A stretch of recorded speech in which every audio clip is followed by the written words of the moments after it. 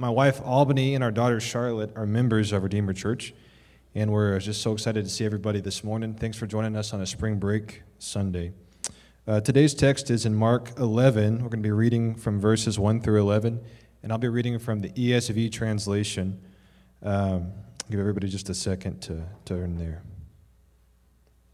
Thank you to the folks from Midland for leading us in worship. You guys are awesome. We appreciate it. So Mark chapter 11, verses 1 through 11. Now when they drew near to Jerusalem, to Bethphage and Bethany at the Mount of Olives, Jesus sent two of his disciples and said to them, "Go into the village in front of you, and immediately as you enter it, you will find a colt tied on which no one has ever sat. Untie it and bring it. If anyone says to you, 'Why are you doing this?' say, 'The Lord has need of it, and will send it back here immediately.'" And they went away and found a colt tied at a door outside in the street, and they untied it. And some of those standing there said to them, "What are you doing, untying the colt?" And they told them what Jesus had said, and they let them go. And they brought the colt to Jesus and threw their cloaks on it, and he sat on it.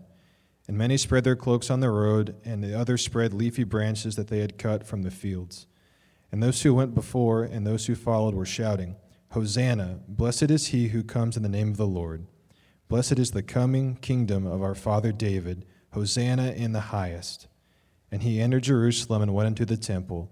And when he had looked around at everything, as it was already late, he went out to Bethany with the 12.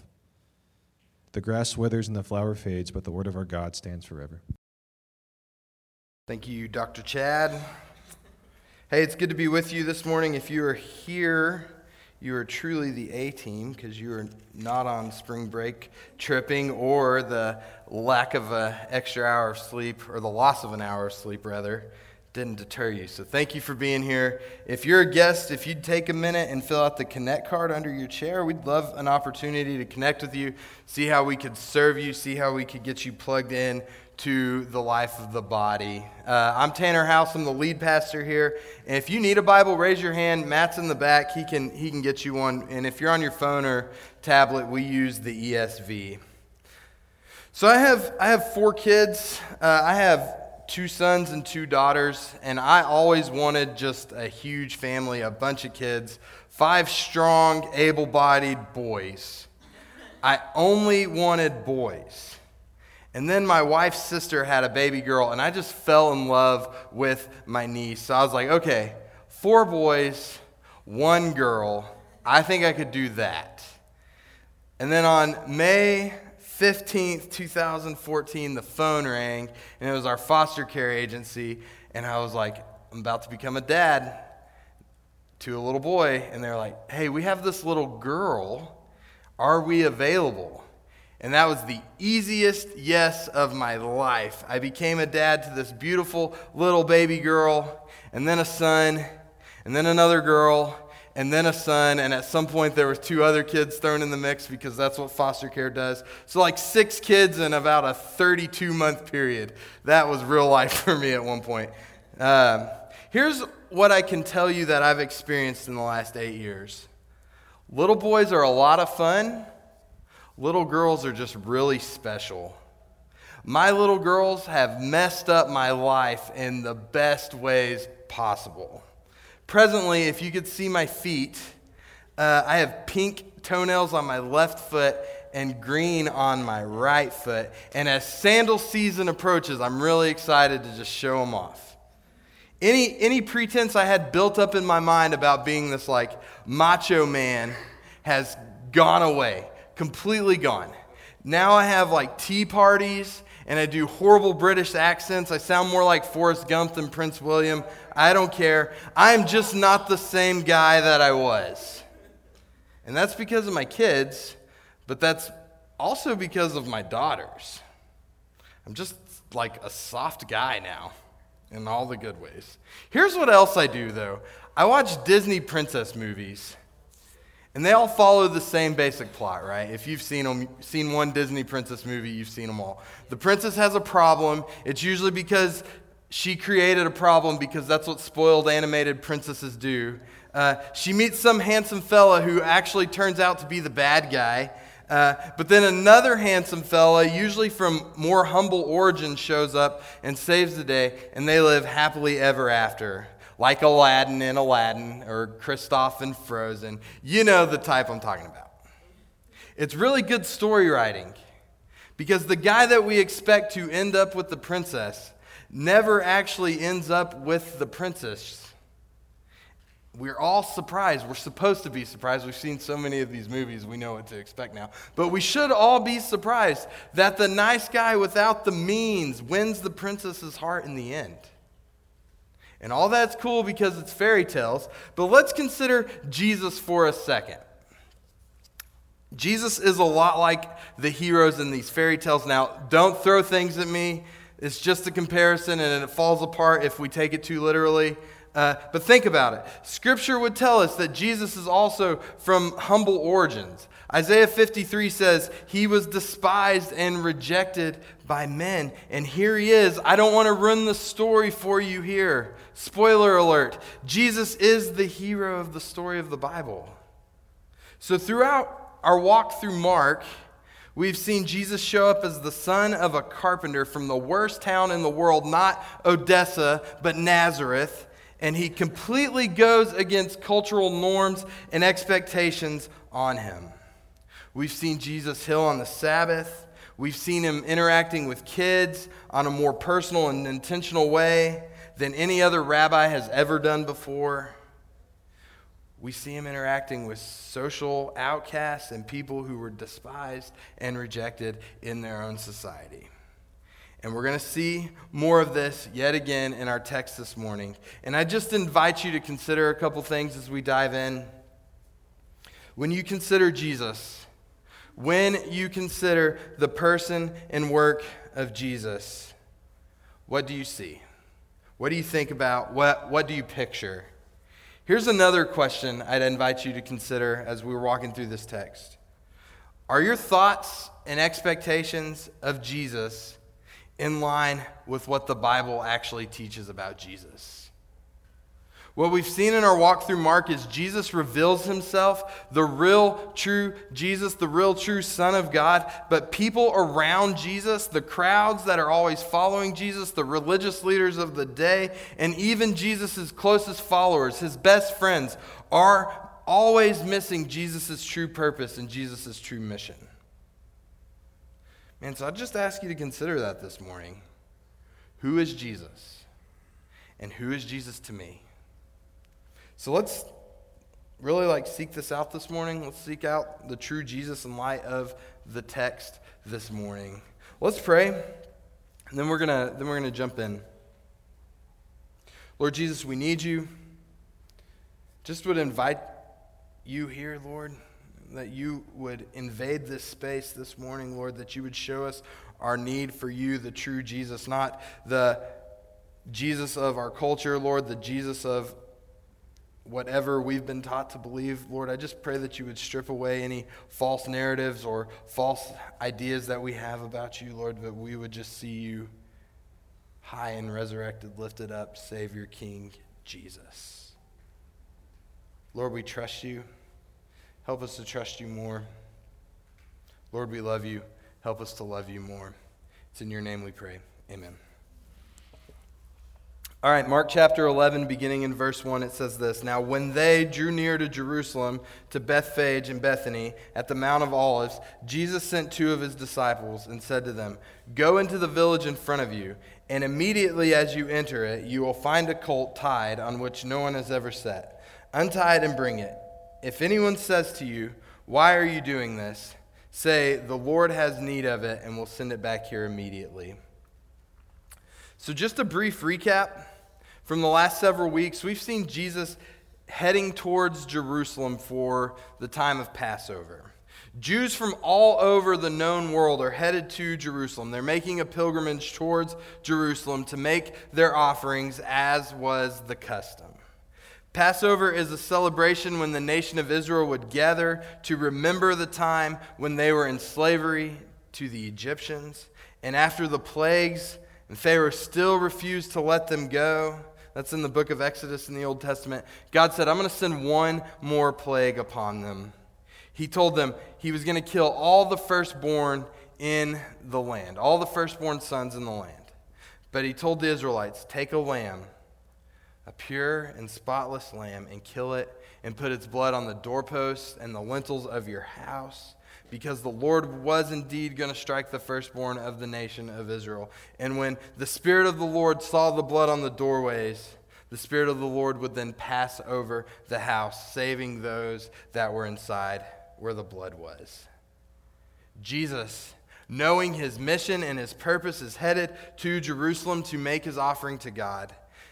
Jesus is going to offer himself.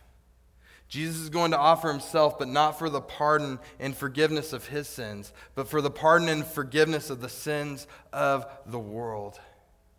Jesus is the Passover lamb.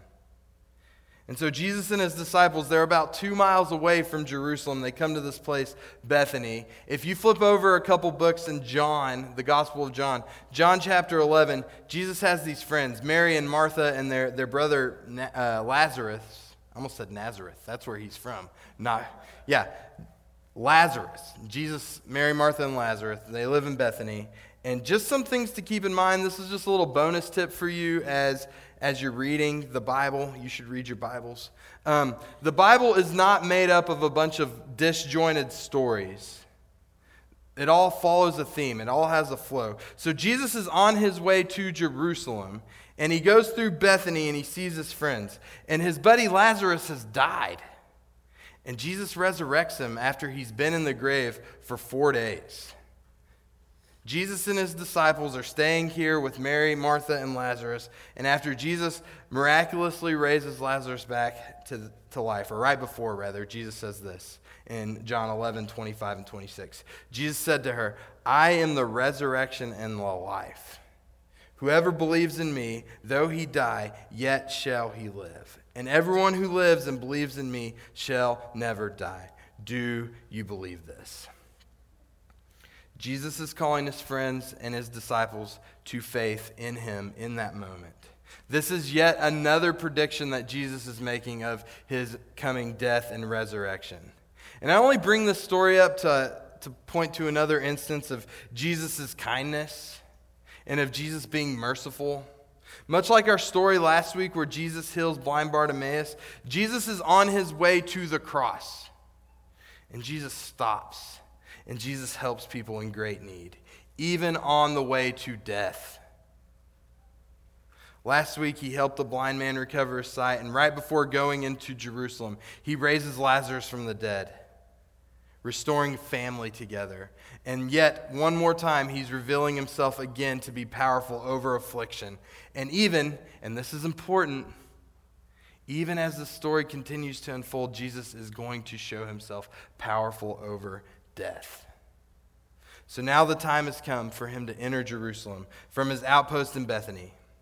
Keep in mind a few things. I've said this the last few weeks. Keep this in mind always as we're going to continue walking through Mark.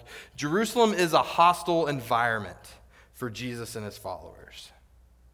The religious leaders are firmly set against Jesus, and Jesus and his disciples know this. So for them to follow Jesus into Jerusalem is super risky. But Jesus is dead set on his mission and his purpose. So with his arrival in Jerusalem, everything is about to change.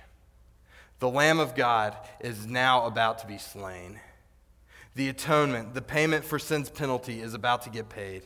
And it will be paid in time and space in history for the world to behold. So he sends 2 of his disciples, 2 of his followers, 2 of these unnamed followers into the village. He tells them, hey, there's going to be a colt, a baby donkey, that has never been sat upon. And he says, hey, go and untie it, and you may catch a little static from the owners, but just tell them the Lord needs it.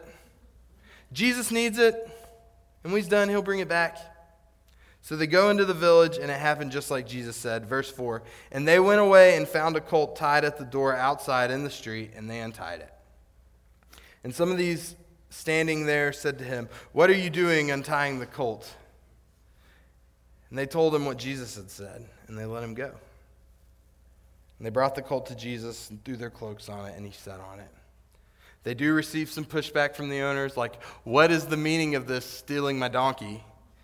And the guys are like, hey, Jesus needs it. Jesus is so popular in this moment. Jesus can have whatever he wants, apparently. Jesus needs it. Yeah, go, take it. All objections are gone in this moment. They bring this baby donkey to Jesus, and they threw their cloaks, they threw their robes on the back of the colt for Jesus to sit on. There's a lot going on here that we need to take note of. This is the only time in Jesus' ministry where he's not going to be walking. Every other time we see Jesus on the move, he's on foot, unless he's like riding in a boat. And here he is, Jesus, the King of the world, riding triumphantly into Jerusalem. But he's not riding on a majestic war horse. He's riding in humility on a baby donkey. Consider a few things with me for a second. Back in the Old Testament, there's a prophetic book named Zechariah. Zechariah 9:9 says this, "Rejoice greatly, O daughter of Zion. Shout aloud, O daughter of Jerusalem. Behold, your king is coming to you. Righteous and having salvation is he, humble and mounted on a donkey, on a colt, the foal of a donkey." Here's Jesus showing up, making a bold declaration. Jesus is saying, I am he. I am your king. Salvation is here. I am the fulfillment of all that was said about the Messiah. Jesus is the one who was promised from the beginning, the one that was coming to fix the fall of man that took place because of Adam's sin in the garden. And Jesus' humble ride into Jerusalem is a declaration that the kingly rule and reign of Jesus is here now. Jesus sits on this colt. The text says this colt had never been ridden on. This day in Jesus' ministry exists just to fulfill prophecy after prophecy. The entire Old Testament is pointing to Jesus. And here in these seemingly unimportant 7 verses in the Gospel of Mark, Jesus is showing that he is the fulfillment of every Old Testament prophecy. Everything said about him hundreds or even a few thousand years prior to this is finding its fulfillment, it's finding its satisfaction, it's finding its end in Jesus. So here is Jesus riding on the foal of a donkey, as Zechariah says. I don't know if you have any experience with horses or donkeys, but one does not simply get on a donkey or a horse that has never been ridden before. Like, you don't just get on and all of a sudden become John Wayne riding into the sunset. Usually horses and donkeys, animals like this, they have to be broken in. Usually they'll buck and kick and just don't want anything to do with being a beast of burden for us. And yet, here's this donkey, has no need of being broken in. This donkey knows who his master is. It's like, my Creator's on my back. And Jesus, in humbleness, announces righteousness and announces salvation. Mark 11:8 says, "And many spread their cloaks on the road, and others spread leafy branches that they had cut from the fields." So they're going along. Many people are taking off their outer robes and laying them on the road. People are cutting palm branches and waving them around and laying them on the road for Jesus and his noble steed to walk upon. This is super symbolic. These branches are a symbol of peace. I mean, think about that for a second. If you go all the way back to the beginning of the Bible, the nation of Israel, the Jewish nation, the Jewish people have basically been in and out of captivity since their origin, since the beginning. All the way back in Genesis, we see them being exiled to Egypt because of a famine, where they would eventually be enslaved by the Egyptians. Then throughout the Old Testament, we see them enslaved to the Philistines, the Assyrians, the Babylonians. And during the time of Jesus, we see them in captivity to the Romans. So, the Jews, there's this frenzied crowd, and it's super exciting because this is our time. Jesus is coming. Jesus is coming to finally establish the throne that was promised to King David. Our political saviors here. They are getting the Messiah that they finally think they want. The guy they think is here to rescue them politically is here. Look at their response. Verse 9. And those who went before and those who followed were shouting, Hosanna! Blessed is he who comes in the name of the Lord. Blessed is the coming kingdom of our father David. Hosanna in the highest. Picture this parade for a second. Jesus is following a long procession of people, and they're worshiping him. Hosanna, they say. This is a statement. It means save now, or save we pray. So they're acknowledging that Jesus is in fact the one who will save. But their praise is completely misguided, because their motives aren't rooted in faith in Christ. Their motives aren't rooted in faith in the one who will save them from their ultimate enemy. It's not a pagan government you need to be saved from. They need to be saved from themselves. We need to be saved from our sin. We need to be saved from that which we cannot save ourselves from. Jesus is here for that purpose first.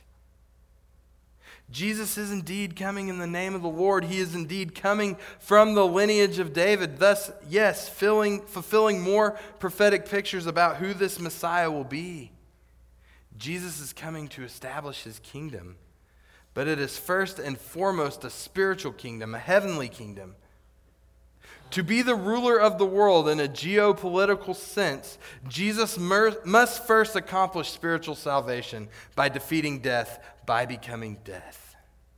And unfortunately, the crowd completely missed it. Man, these people are mostly Jewish pilgrims in Jerusalem coming there to celebrate the Passover. At every Passover celebration, they are celebrating God's deliverance of his people. They're being reminded of a time when they were in slavery. They're being reminded of a time when God delivered them. And they're also being reminded that, yes, God will deliver us again. It is a celebration, but it also carries this somber reminder that we are still in captivity. We are still being oppressed. It carries this weight with it. The celebration of Passover carries this weight with it of, how long, O Lord? Redeem us, Lord. Save us, O Lord. And here's Jesus riding on a donkey to do just that. And this group of people, by and large, a group of devout Jews who know the scriptures, they know the promises of God to them, and yet they failed to grasp the nature of this messianic reign of Jesus. They completely miss Jesus in this moment. In Luke's gospel, we see Jesus weeping over Jerusalem as they failed to understand that he was in fact there to save them. And this crowd on this Sunday would, in a few short days, later go from shouts of praise, from shouts of worship, from shouts of adoration, from shouts of Hosanna to shouts of crucify him. When they failed to see Jesus for who he was first and foremost, a spiritual redeemer and not a political one first, they failed to see that the Prince of Peace is here. They failed to grasp the weight of Isaiah 53, that their Messiah, by means of suffering and death, would make the payment for sin's penalty for his people. Who by the means of his life was calling the multitudes to himself. Who by the means of his mercy was drawing the poor, the needy, the oppressed, the orphan, and the widow into the sphere of his love. He is here, yet again, calling sinners to faith and repentance through his death and resurrection. And they completely missed it. It's interesting that we call this Palm Sunday, when Jesus rode in the week before Easter, when Jesus is mounted on a donkey and he rides into Jerusalem. It's known as Palm Sunday. We also call it the triumphal entry. But there is nothing triumphant about this. It's really quite tragic. These people, the Jewish nation, the nation of Israel, they get the Messiah that they were promised. and they missed it. They got the Messiah they were promised. They got the one they should have been expecting, but they didn't get the Messiah that they wanted. And what about you?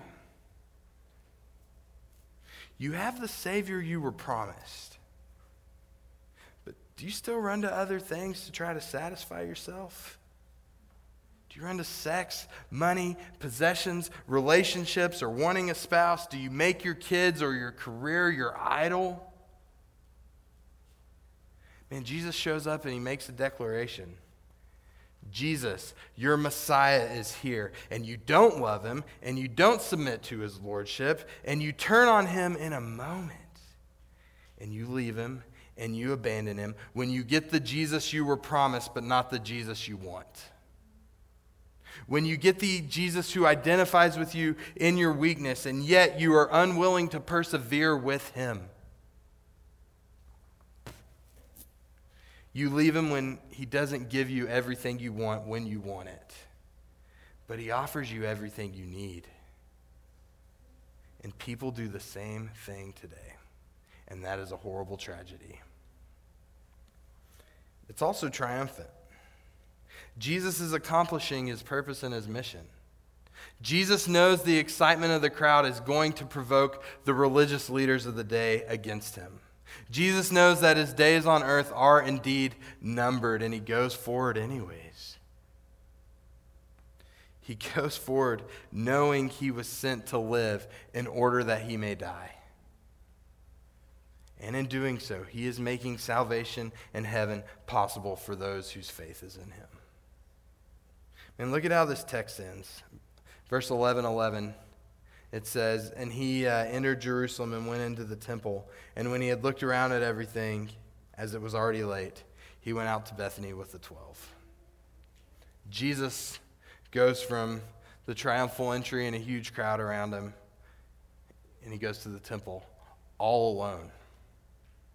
The center of culture in Jerusalem is this temple. It contains all this beautiful architecture, and Jesus is just not impressed.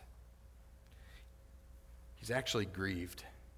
And we'll see that he's grieved next week, because he is realizing that this people does indeed honor him with their lips. They honor God with their lips only, not their lives.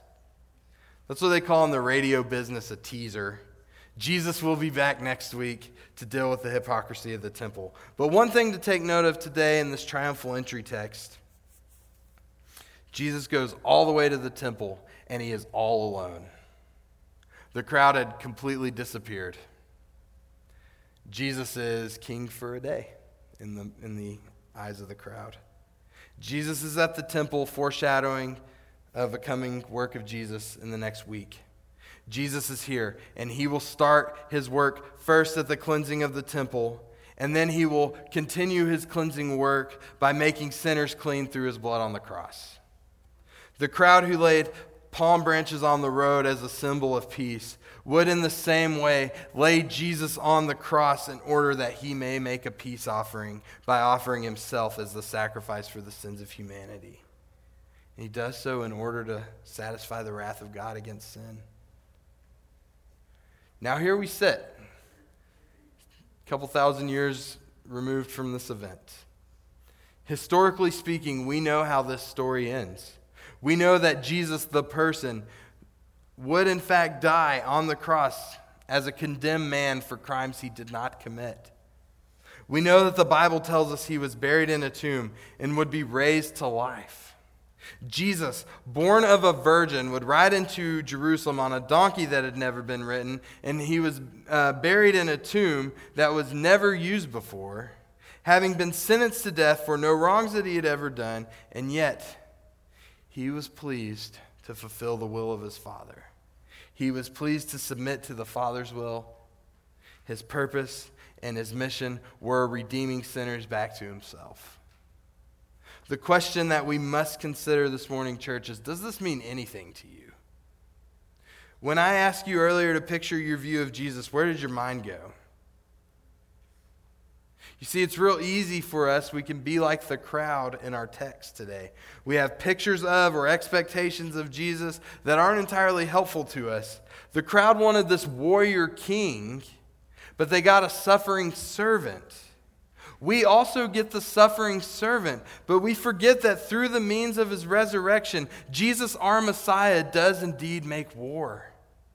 He fought the war on sin and death, and he will return as a warrior king to restore things to how they were always intended to be.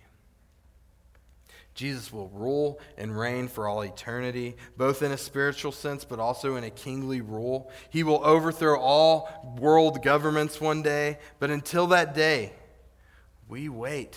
We await eagerly for his return, with the knowledge that we have a hope and a future and an eternity secured because Jesus did come to die. Man, because of the cross, Jesus is worthy of your worship. Because of the cross, Jesus is worthy of your devotion.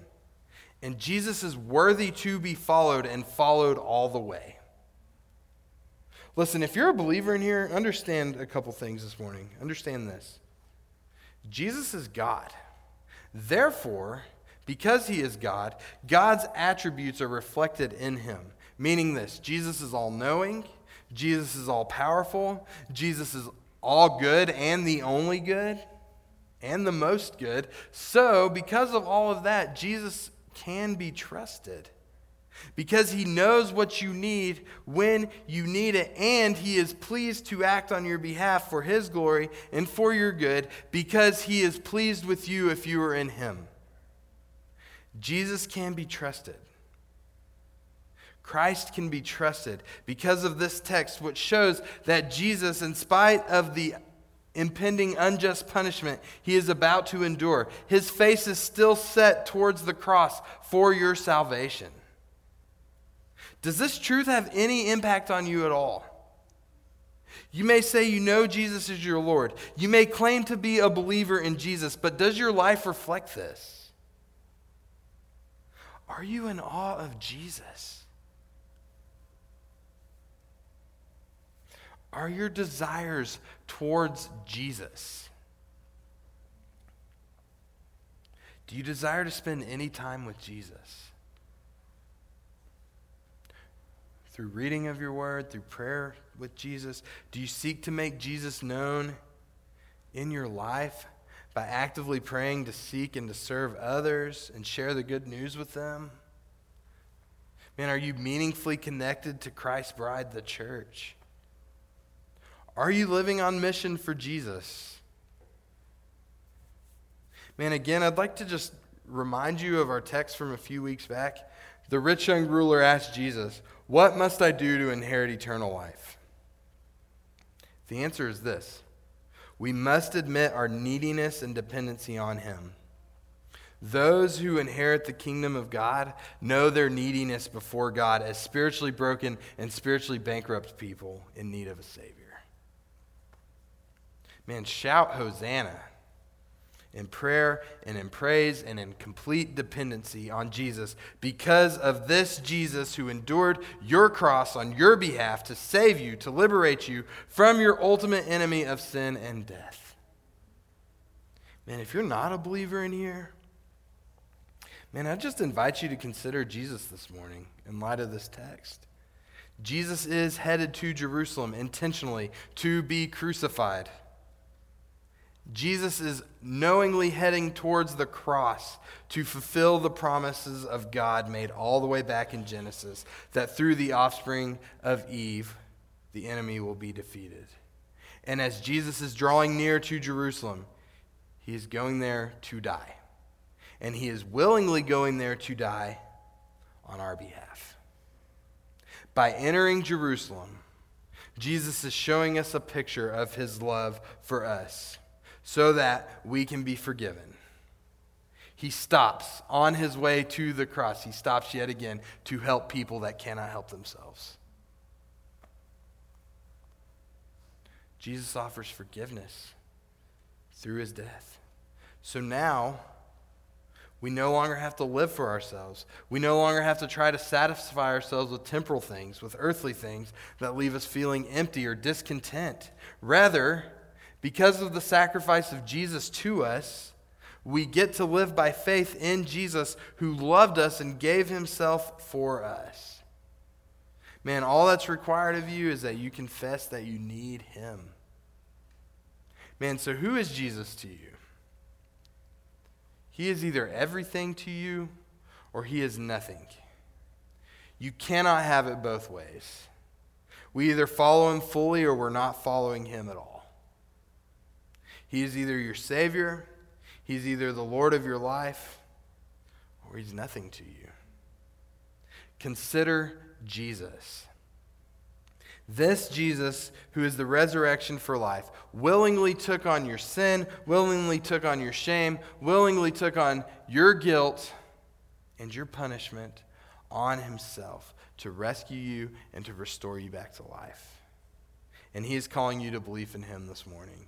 He's calling you out of sin and darkness. He is calling you to him in order to give you what you need most, and that is himself. He is calling you out of your complacency. He is calling you out of your spiritual laziness. He is calling you to complete dependency on him because he is better than anything else that this world has to offer. So turn to him in faith this morning, church. Let's pray.